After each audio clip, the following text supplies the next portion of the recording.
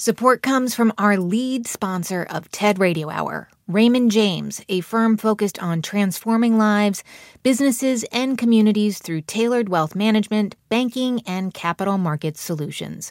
Disclosures at raymondjames.com. Hey, it's Manoush here. With Valentine's Day this week, maybe you've got love on the brain.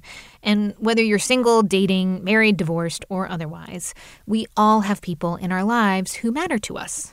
But those relationships, they require work, a lot of work. And so today, we're spending the hour with therapist Esther Perel to explore how we can all create stronger bonds with partners, friends, family members, even coworkers. This episode is called Building Resilient Relationships, and it originally aired in September. This is the TED Radio Hour. Each week, groundbreaking TED Talks. Our job now is to dream big. Delivered at TED conferences. To bring about the future we want to see. Around the world. To understand who we are. From those talks, we bring you speakers and ideas that will surprise you. You just don't know what you're going to find. Challenge you. We truly have to ask ourselves, why is it noteworthy? And even change you. I literally feel like I'm a different person. Yes. Do you feel that way? Ideas worth spreading. From TED and NPR.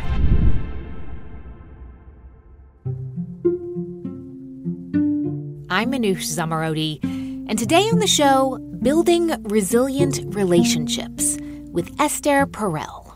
People want to feel alive in their relationships. And they want it in their friendships, they want it at work, they want it in their romantic relationships. It's essential. Esther is a couples and family therapist, an author, a speaker, and the host of the podcast, Where Should We Begin and How Is Work? Over the past 4 decades, Esther has become one of the foremost experts on relationships. And with all the stress on families and partners and coworkers right now, we thought Esther was exactly the right person to talk to. If I can help people with their relationships, hopefully, I also can change their lives.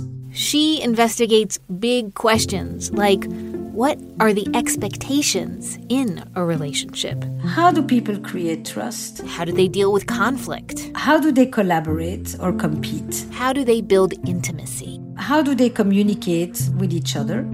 All of these things. And especially right now, relationships are being tested in all kinds of new ways. That prolonged uncertainty that we are experiencing is accompanied with a sense of grief and loss, not because we lose people only, but because we have lost the world that we knew. Crisis can push people apart, but it can also bring them together. That's how Esther's parents found each other. I grew up in Antwerp, in Belgium, in a community that was all Jewish Holocaust survivors. My parents came from Poland to Belgium. They both were the sole survivors of their entire family. They both spent years in concentration camps and then were 5 years illegal refugees in Belgium as well, before I am born. And my parents would never have married if it wasn't for the war. My mother came from an educated, aristocratic, Hasidic family. My father was basically illiterate. We did not belong to the same worlds. My parents are circumstantial marriages, like many post-war marriages. I've lost everything, you've lost everything. I'm alone, you're alone, let's get married. But my dad adored my mother. He worshipped her, he admired her. And she loved being admired. And so it worked very well. But their view was, you need to want to stay together and you need to make compromises. I mean, as you said, it sounds like a lot of survivors had real trauma in common. That's what brought them together. But did it also keep those relationships going, too? A lot of survivors, after the war and after they had kind of ended the initial stage of rebuilding and locating themselves and creating a new lives and having children right away to prove that they're still human, would look at each other and say, we have nothing in common. What am I doing here? But they would never divorce again because they couldn't bear the loss one more time. Right. The luck I had is that when my parents would look at each other, they actually shared a tremendous amount. They loved life. They had a joie de vivre, and they rejoiced in the things that the other one liked to do and went to do for themselves. Esther's parents transformed their trauma into a partnership that celebrated life. Together, they became even more resilient. And right now, many of us are looking at our lives and wondering, will this time destroy or strengthen our relationships? So today on the show, we're spending the hour with Esther Perel and her ideas about how we can all build long-lasting relationships in romance, our families, and even at work. So, Esther, you've been a therapist for decades now. But back in 1986, that is when you actually shifted your whole focus to work with couples. Why did you decide to do that? Like, what was going on that you felt couples should be the thing you work on? Yes. Couples therapy became a field that flourished because the meaning of the couple inside the family really transformed.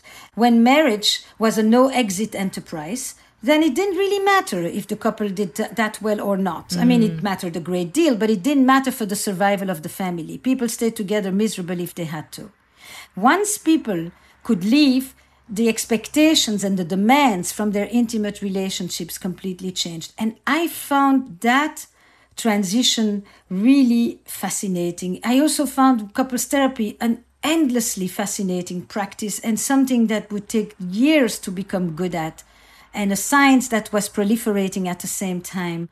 And so I realized that there was an energy in a room with a couple. You could actually see the change happening in front of you if you help people to connect or to open up or to be vulnerable with each other or to speak truth to each other or to apologize to each other. I thought, this is a full human theater. It's the best theater in town. And I became very, very excited about doing couples work. And then how that moved to sexuality was same thing. I mean, it's also because the meaning of sexuality, the expectations around our sexual lives, the shift from, women's rights to women's pleasure, to the democratization of contraception, of course. All these things began to change the meaning of sex in relationships. Sexual satisfaction became linked with marital happiness. So your first TED Talk was actually about this very topic, arguing that relationships and sex are not separate things, and in fact, sex is a key factor when it comes to building a resilient partnership. And so let's turn to your 2013 TED Talk, which is called The Secret to Desire in a Long-Term Relationship. So why does good sex so often fade, even for couples who continue to love each other as much as ever? And why does good intimacy not guarantee good sex, contrary to popular belief? Or the next question would be, can we want what we already have? That's the million-dollar question, right? And why is the forbidden so erotic? What is it about transgression that makes desire so potent? And why does sex make babies and babies spell erotic disaster in couples? It's kind of the fatal erotic blow, isn't it? And when you love, how does it feel? And when you desire, how is it different? These are some of the questions that are at the center of my exploration on the nature of erotic desire and its concomitant dilemmas in modern love. So I traveled the globe, and what I'm noticing is that everywhere where romanticism has entered, there seems to be a crisis of desire. A crisis of desire as in owning the wanting. Desire as an expression of our individuality, of our free choice, of our preferences, of our identity. Desire that has become a central concept as part of modern love and individualistic societies. Oh my goodness, listening to that, Esther, reminds me of a conversation I had with a colleague a few years ago, and she told me that she and her husband were splitting, and I was like, oh, I had no idea that you guys were unhappy. And she said, oh, we're not unhappy. I think we just could be each happier. Mm-hmm. And I was like, oh, you're not leaving because they had a perfectly fine marriage, but they were kind of wanted to know what else was out there. Is that what you're referring to as this crisis of desire? I would say that when I hear the statement of your friend, what stands out for me is that for most of history, marriage was a one time for life. Then, as we got the possibility of leaving and divorce became legalized, often people left when they were really miserable. And today, we don't leave because we are unhappy necessarily, but we also leave because we think we could be happier. Mm. And that is how consumerism has entered modern marriage. When I think about the crisis of desire, I think about it slightly differently. What attracted me to the subject of sexuality, after working for almost 20 years in the cultural arena, I just felt like I'm ready to explore something new. And I stumbled upon sexuality. It was absolutely not planned. And I stumbled about it actually around the Clinton scandal. Because what interested me was how sexuality in every society, in every culture, becomes the place where the most archaic, traditional, rooted aspects of that culture are lodged, or on the other end, where the most progressive, radical, transformative changes take place. It is a window into a society through its beliefs, its attitudes, its behavior, its research or lack thereof, like here, around sexuality.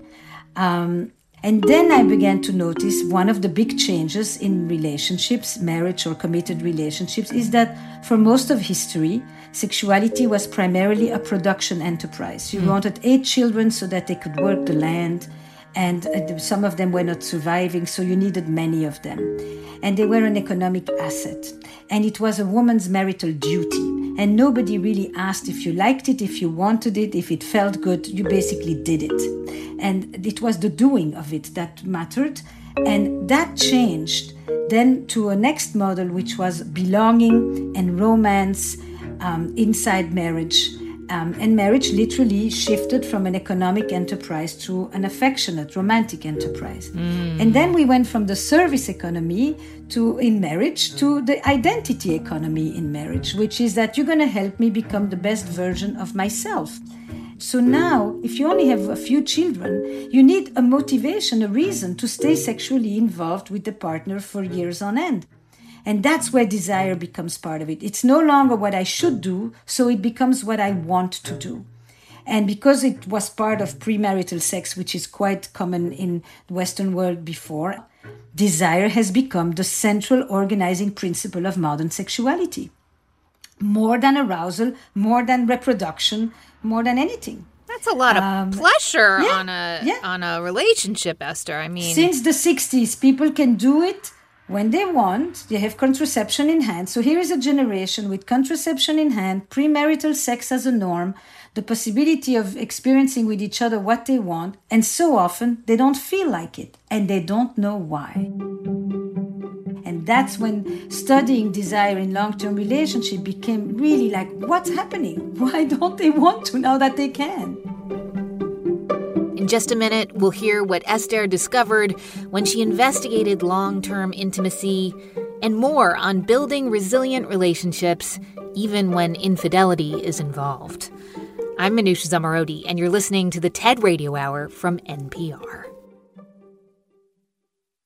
Support comes from our lead sponsor of TED Radio Hour, Raymond James, a financial firm as unique as the people it serves. Raymond James financial advisors consider the unique lives and goals of each client to create full picture plans that go beyond retirement savings and managing risk. They provide tailored solutions for complex needs through wealth management, banking, and capital markets services. Raymond James & Associates, Inc., member New York Stock Exchange, SIPC.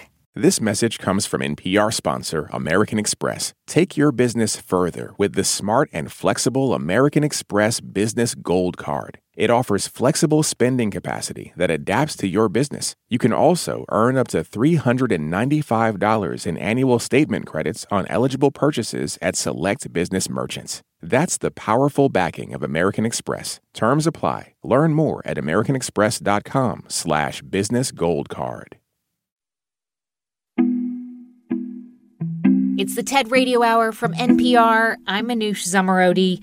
And today on the show, building resilient relationships with therapist Esther Perel. And before the break, Esther was explaining how the expectations in modern marriage have changed. So we come to one person, and we basically are asking them to give us what once an entire village used to provide. Give me belonging, give me identity, give me continuity, but give me transcendence and mystery and awe all in one. Give me comfort, give me edge, give me novelty, give me familiarity, give me predictability, give me surprise. And we think it's a given, and toys and lingerie are going to save us with that. So now we get to the existential reality of this story, right? Because I think in some way, the crisis of desire is often a crisis of the imagination. When I say that we cannot have one person give us what once an entire village used to provide, what I'm saying is that there is a kind of individualization in romantic love that I think is problematic. Look, at this moment, I'm not just even meeting a partner. We are meeting a soulmate. A soulmate used to be God. But at this moment, people are talking about ecstasy, transcendence, meaning, wholeness, things that we used to look for in the realm of the divine that have now been transcended into romantic love. It was meant to be. It's almost a divine intervention. It fell from the heavens in front of me. And, I think that the problem is with that model of one person for everything. What I will say is that people need community, and they need other friends. They need other people to talk to. They need other people to share activities that their partner isn't interested in. To ask one person to do all of that, to give me belonging, to give me meaning, to give me community, to give me transcendence, to give me, and then all the other stuff of everyday life, succession, children, family life, money, etc. That is... And clean out the dishwasher, Esther. Right. It's like, that is, and everybody knows it. And I think Eli Finkel says it very nicely in his book. It's like, the people who are able to get on the top of Mount Olympus have a fantastic view, and their relationships are often much better than the relationships in history. But not everybody can climb to the top of Mount Olympus. And so it makes all the other people feel like there's something wrong with them because they don't have this kind of bliss that they thought. They have normal, everyday marital warfare rather than marital bliss. Yeah, and I think that warfare can really be about anything, right? It can be work or family obligations, money, and infidelity, which is actually what your second TED Talk was about, the one you gave in 2015 called Rethinking Infidelity. Why do we cheat?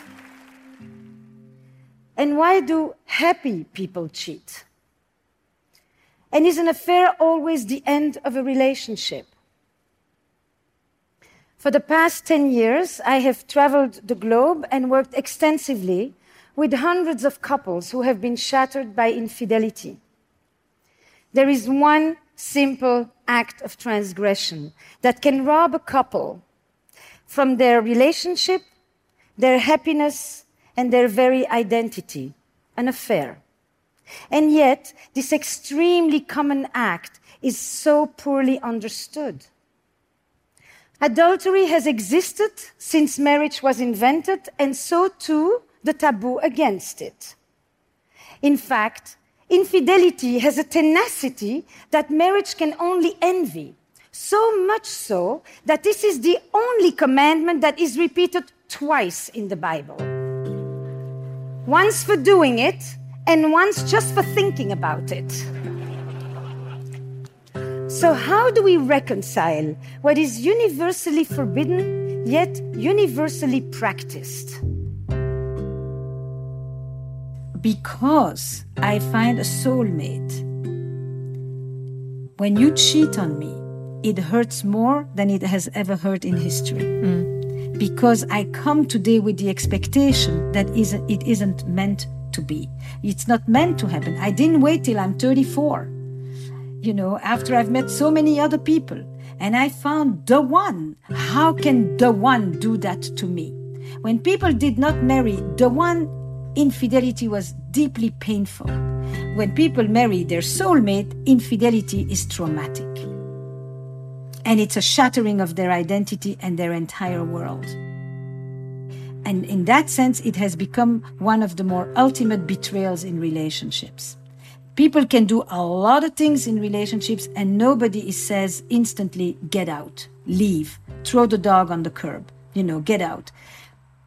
And yet there are many, many other painful relational betrayals in couples. But this one today has become the queen of betrayals because love in its idealization is not meant to include this kind of rupture anymore.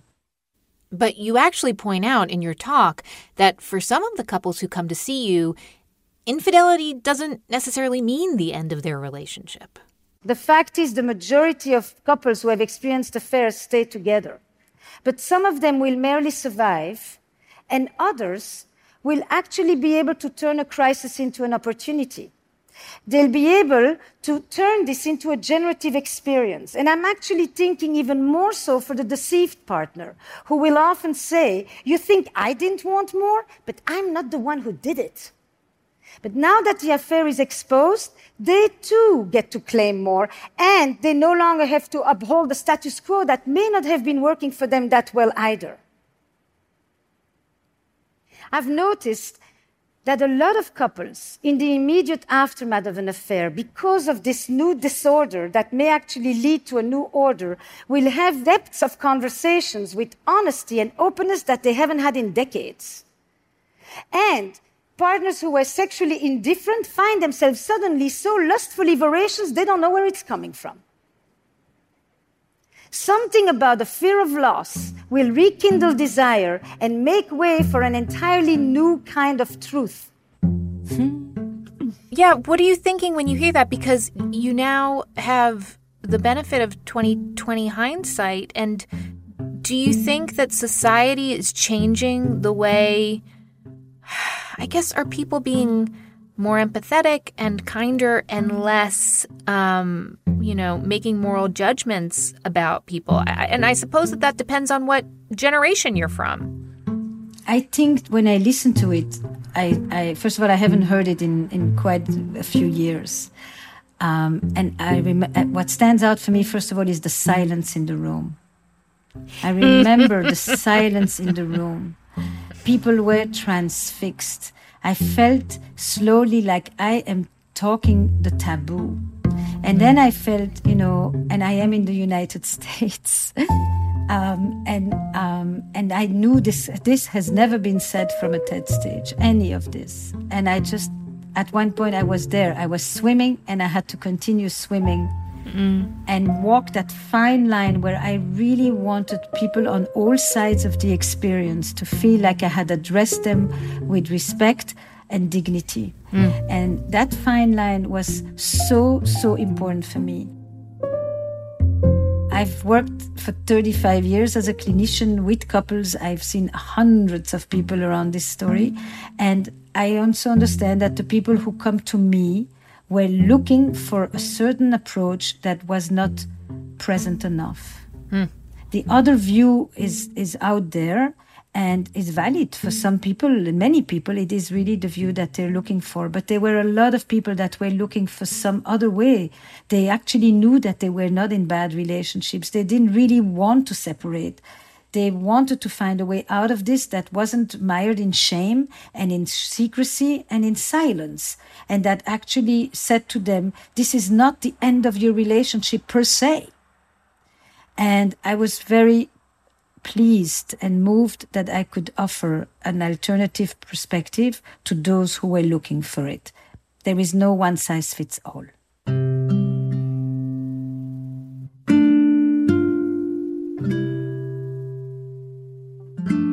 So I think this is a great moment to turn to another side of your work, which is podcasting. You let listeners hear a therapy session between you and real couples on your podcast, which is called Where Should We Begin? So I guess, first of all, why a podcast? So after the TED Talk, I said to myself, these are things that I've often spoken about, but only at clinical conferences and only in professional environments. This was my first time I was putting this out to the general audience. And I thought, this is where it belongs. There's so few people that can make it to my office or any therapist's office. This is actually a conversation that needs to take place in the public space. And I want to shape, influence, engage with the conversation on a global level about relationships today. Relationships are undergoing massive transformation on all levels, but especially couples have gone through an extreme makeover. There is no other relationship that has gone through so much change. And most couples have absolutely no idea what's happening in the neighbor's house, like you and your friend. You know, you're not living in the village where everybody hears what's going on next door. So your friend is divorcing and you think, oh, I thought everything was fine. You know, and I thought, this office, I will preserve it. I will continue to do clinical work forever, as much as I can. But what happens here needs to be democratized. It needs to be made available and for free and all over the world, and to people who have no idea about this. And the taking it out of the stigma and the shame was a piece of it, but it really was more, it will make it accessible. These are the conversations that people have at dinner table or when they sit with a friend. And I would like to let people know what happens to you is happening to other people too. A, you're not alone. B, when you listen deeply to the experiences of others, you actually see yourself in your own mirror. So even if this is not your personal situation, in every episode you will find something that actually speaks to you. And C, as you hear other people have those difficult conversations, maybe you'll have the courage to start your own and you'll get the vocabulary that you have needed. Okay, so we have a clip from Where Should We Begin? This is an episode called The Chronic Philanderer from the most recent season. And in this episode, you talk to a couple who is dealing with the husband's infidelity. For years, he's been talking to strangers in online chat rooms, and now he's having an affair with an old friend from high school, actually. So let's listen to a clip. It makes me feel diminished. Like, it makes me feel replaceable. It makes me feel replaceable. Knowing, you know, one thing he would say to me at the beginning is that if I had met this woman before I met you, this is someone I could have seen myself live my life with. I was so shocked. I thought I was finally giving him the family that he needed to complete himself. I know. I was giving him the stability. I was trying to be, you know, loving and calm and compassionate and a good mother, and I was trying to do all these things. I thought I was like really giving you everything that you wanted. You were. And it's like, but that's where it was. Did you hear? You were. I was, but it wasn't enough. But that may not be because you're not enough. That's the catch here, is to not translate this as if I was more, he wouldn't do this. Instead of, I was plenty. I know. And whatever he did is not a response to you. You have got to know that. I know. Okay? No matter how much you've given him, there's a piece of it he's going to have to do on his own. I know. Or not. Or not. Or not. Can I just say something to qualify the comment that this was someone I could live or see myself with a life with? I think in some ways, as warped as it may sound, I felt that was, it's not a compliment to you, but it's the idea that this wasn't just a floozy. This was someone of substance. The idea was, it was an experience. Stop you? Yeah. I think the only or the most important thing at this moment, if you will say something to your wife, has to be about acknowledging how a thing it was to say and how hurtful it was. And not to justify yourself. Seriously. I really wasn't trying to hurt her. I don't care if you were trying, but when we do, you own it. Yeah. Okay. I'm sorry. I am. Yeah. And what makes it worse is you keep justifying it. When sometimes it's just, someone just wants to hear, I'm sorry, and that was wrong. Oof, Esther, I mean, this clip, I don't know how other people feel about it, but for me, I am torn. Like, on the one hand, it feels very voyeuristic, and on the other hand, I feel very judgmental. I'm like, come on, man, get your crap together. And then I'm also really listening to how you handle him. And I'm thinking, like, well, what can I learn from how Esther is talking to this guy? Interestingly, this is the only episode about infidelity in the whole season. But what people will have said and will say about this episode is many people want to strangle him. And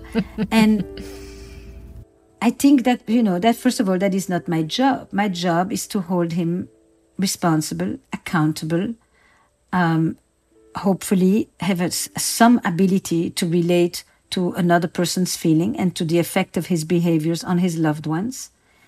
And interestingly, when you reach the end of this session and you hear his challenges around his feelings about masculinity, about the fact that he could not have a genetic connection to his children, about the way that, he became the way he is, not out of nothing.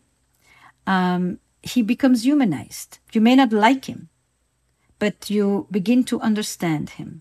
And that is the role of the therapist. The wife has to decide what she wants to do. And nobody lives with the consequences of her decisions but her. So it's very easy to tell people, do this, do that. We are not in their seat. We help people gain clarity. We help people dare to do the things that they are afraid to do, if that's what they say they want to do.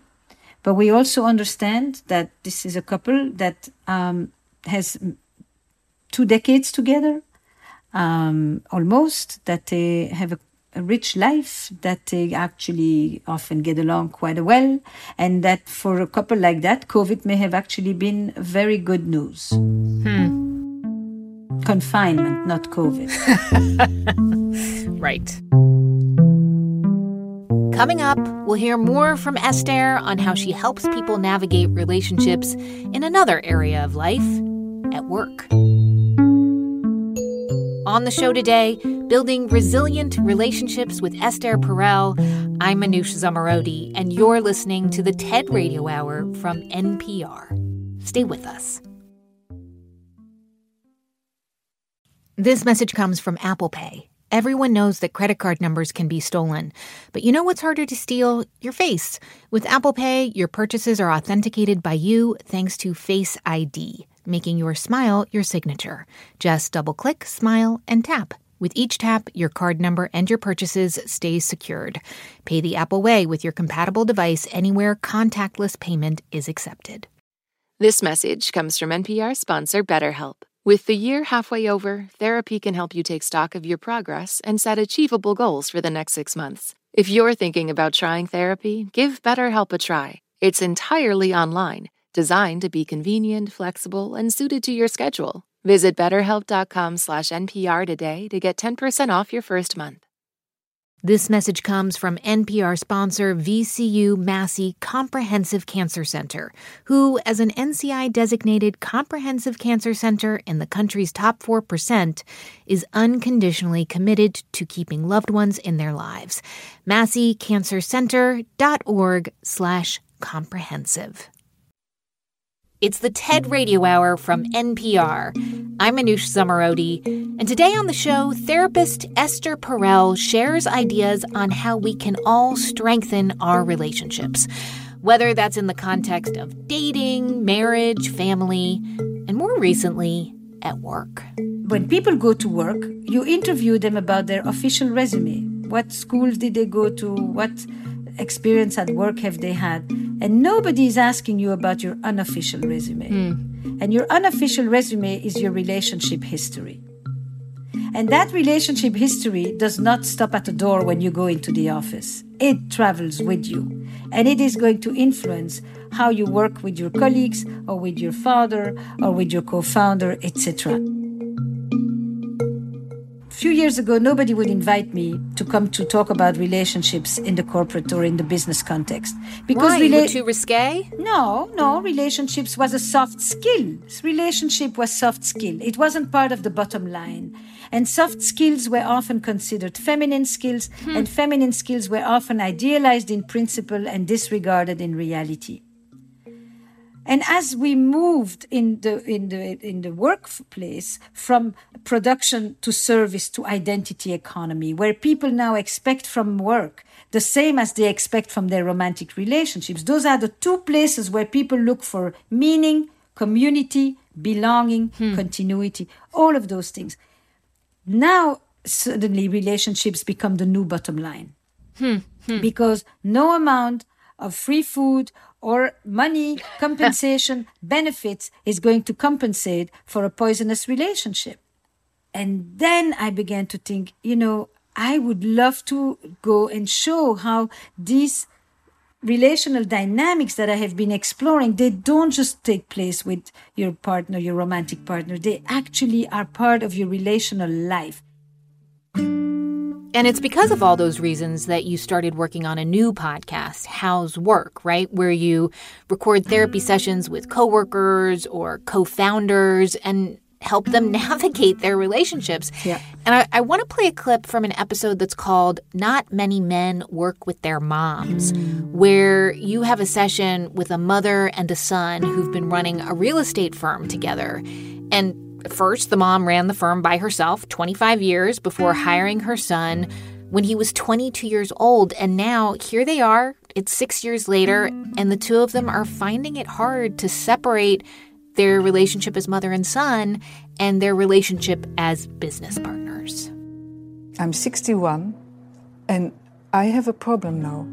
I don't know how I will go on and for how long I will go on. You have your whole life in front of you. I don't. And I'm here because I cannot find my references anymore. Comes a moment when I want to say, maybe there's something else for me. I don't know where I stand anymore. This is my problem. And maybe that's why I'm so nervous sometimes. Sometimes I'm at the office. I see that he's bad-tempered. I said, maybe he's hungry. I'm going to the supermarket. The mama again. And I do like this. Are you okay? You stroke his face. Like, Mama? Where's the mom? Where's the boss? Difficult. Wow. And also when I tell you, don't tell the clients, my mom is busy, she will phone you back. Tell Mrs. will phone you back. All those things you have to adapt. Very difficult. But I have a question. And I have a question to you. Do you still need me? This I want to know. Do you still need me? Honestly. The way it has been the last 5-6 years, it has been a learning curve. And I still learn every day from you. But it's more of a way that I don't need you to hold my hand as much anymore. You can loosen it a little bit. Or I can let the hand go a little bit as well. For my years to come, it's more knowing that you have my back more than you hold my hand. There will come a moment where I will not be there anymore. You will have to be alone. I'm thinking a lot about that. Mm-hmm. It's good to know. Do you know that? Subconsciously, I do.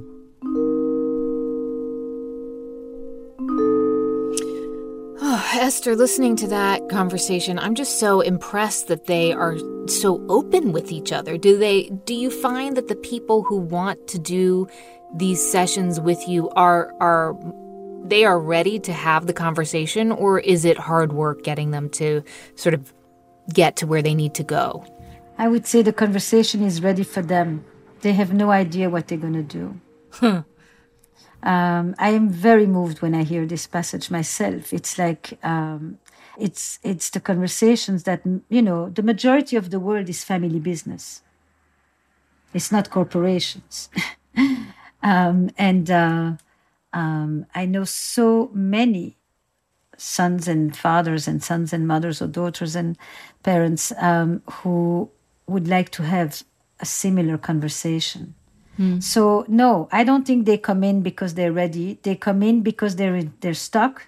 They come in because they experience pain. They come in because they don't see a way out. And they say, maybe a session with Esther could be helpful.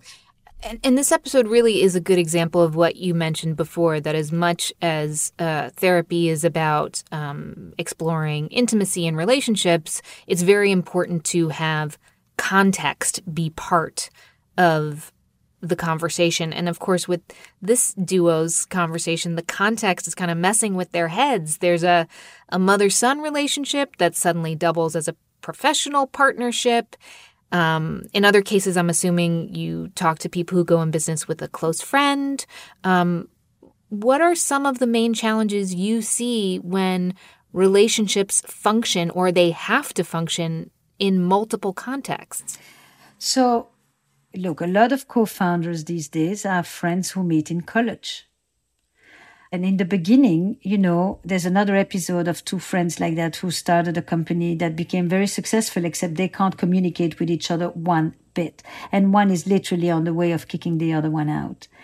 And that is painful enough when it's between two people who work together, but when it's your friend, and when you feel like you were the one who in the previous incarnation were the one who was protecting him, and you were doing much more of the work, and you were kind of letting them, roll behind you, and that you're not just going to lose your partner, but you're going to lose your friend, and you're going to lose all the memories that were attached to this person that used to be so positive.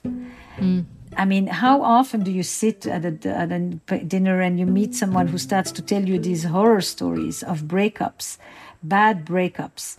And like in romantic relationships, when people remarry, you want to know what is the story of their previous relationship and their divorce. Well, when you start a business with somebody, you want to know, or even a relationship with someone you work with, you want to know what was their relationship with the people who had that position before. And I ask everybody, how many of you in your businesses have bad breakups?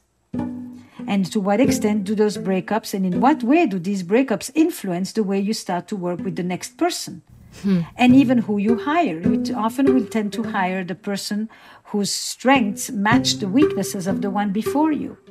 I think work is a very rich ecology to explore the overt and the covert, the seen and the unseen relationship dynamics that people bring. We expect it more in our personal relationships, but it happens no less at work. It makes me think also about how the pandemic has really changed, for essential workers, they're still in the same context, obviously under enormous strain for their family. And then there are the other people who are working from home on what it feels like thousands of Zoom calls, where I know for me, I'm in the middle of a meeting and I'll have my daughter plop down on my lap, and it can be very disorienting, I think, for people that you're in one context and another context at the same time.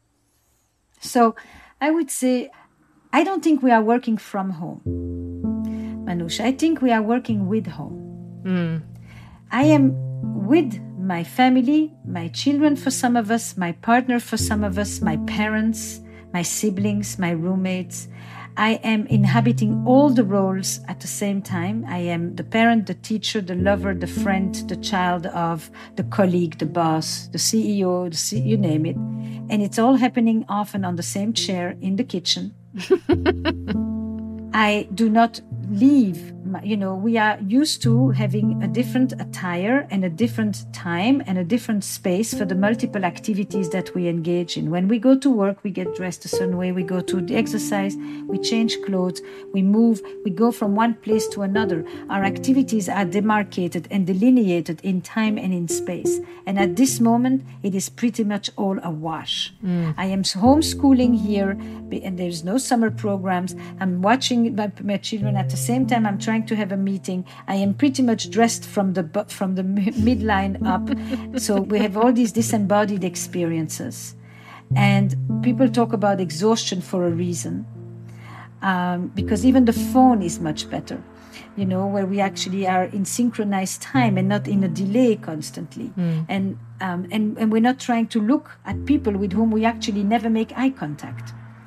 So I think it's a very different reality. For some of us, we manage. We have a separate room. We can go. Some people even get dressed in the morning as if they were going to work, and they try to really maintain the routines, the rituals, and the boundaries, which are the three essential elements that create structure. But for many of us, it is way more chaotic and draining. And that's the reality at this moment of working, as we like to call, from home or Zoom life. It's funny, the other thing that I've been thinking about is you talked about how work has changed and how it's become more part of our identity and community, and this sense of belonging at work. It's not a job. It's who you are. And I wonder, are you hearing from, I'll give an example, like Airbnb, a company that, recruited people based on identity. You're part of the team, the free snacks, the parties, and then they had to let go of a high percentage of their workforce. And you think, well, wait, I thought we were a family at work, and now that's over. Yes. Work was not just what I do, but who I am. Yes. And when I lose my job, I lose a fundamental part of my identity. I thought I mattered because a younger generation has been raised with a deep sense that they are important and that they matter, and I'm totally dispensable. And nobody actually really feels responsible for making sure that I will have something to eat. I think what a pandemic does for work and for personal is it rearranges your priorities. It makes, a pandemic is an accelerator. Every disaster is an accelerator of relationships. It's an accelerator because it brings mortality to the forefront, or loss of job as well.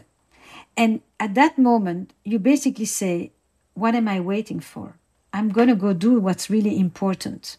So I actually think that there's going to be a burst of creativity as well, where people are going to say, if I can't do the traditional route, and I went and I studied something and I prepared myself, or I worked very hard and I hoped I would climb the ladders and all of that, if the promise of the traditional system doesn't hold, then I can go and try something completely different.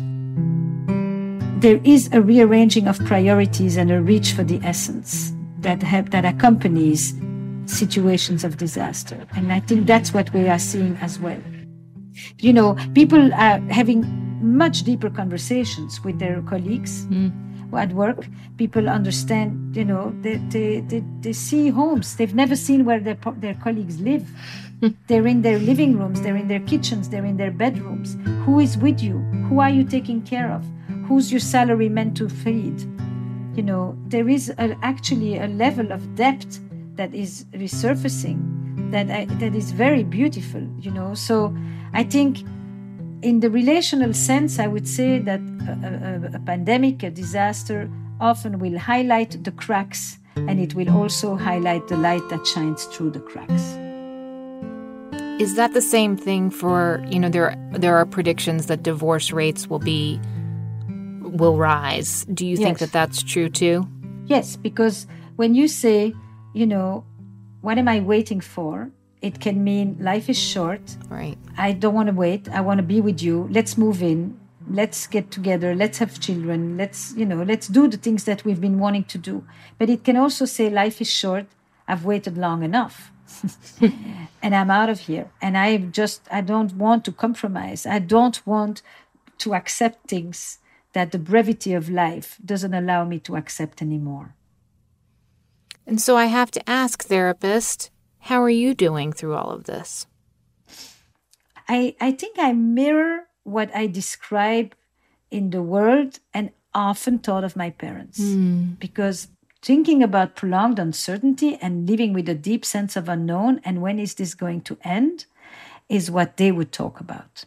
They talked about it, but also people who were living in hiding during World War II, who spent years in a ditch, in a closet, in a haystack.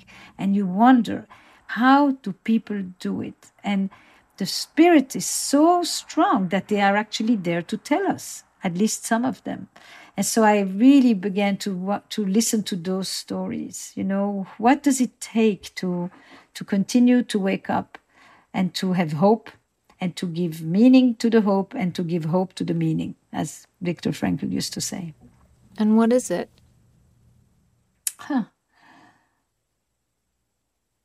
I mean, in my case, I think if I'm helpful, if I can do something for someone else, I feel less helpless.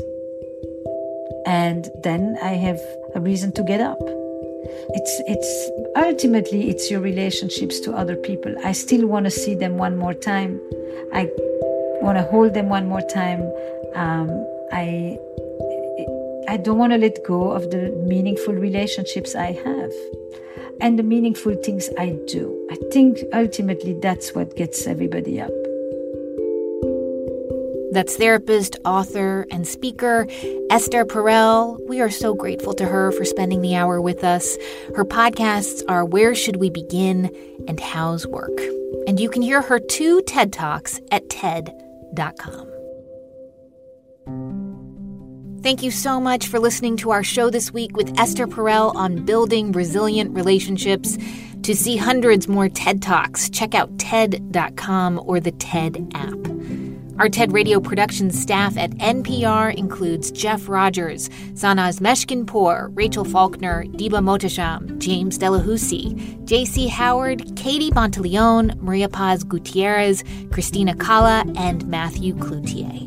Our theme music was written by Ramteen Arablouei. Our partners at TED are Chris Anderson, Colin Helms, Anna Phelan, and Michelle Quint. I'm Manoush Zomorodi, and you've been listening to the TED Radio Hour from NPR. Support for this podcast and the following message come from Raymond James, a firm where financial advisors help you plan for every part of your life. No 2 lives are alike. That's why everyone deserves a financial plan as unique as they are. Backed by sophisticated resources and teams of specialists, a Raymond James financial advisor gets to know you, your passions, and everything that makes your life uniquely complex. Because what inspires your goals matters, whether that's charitable endeavors, mapping out the future of a business, or building a legacy for your family.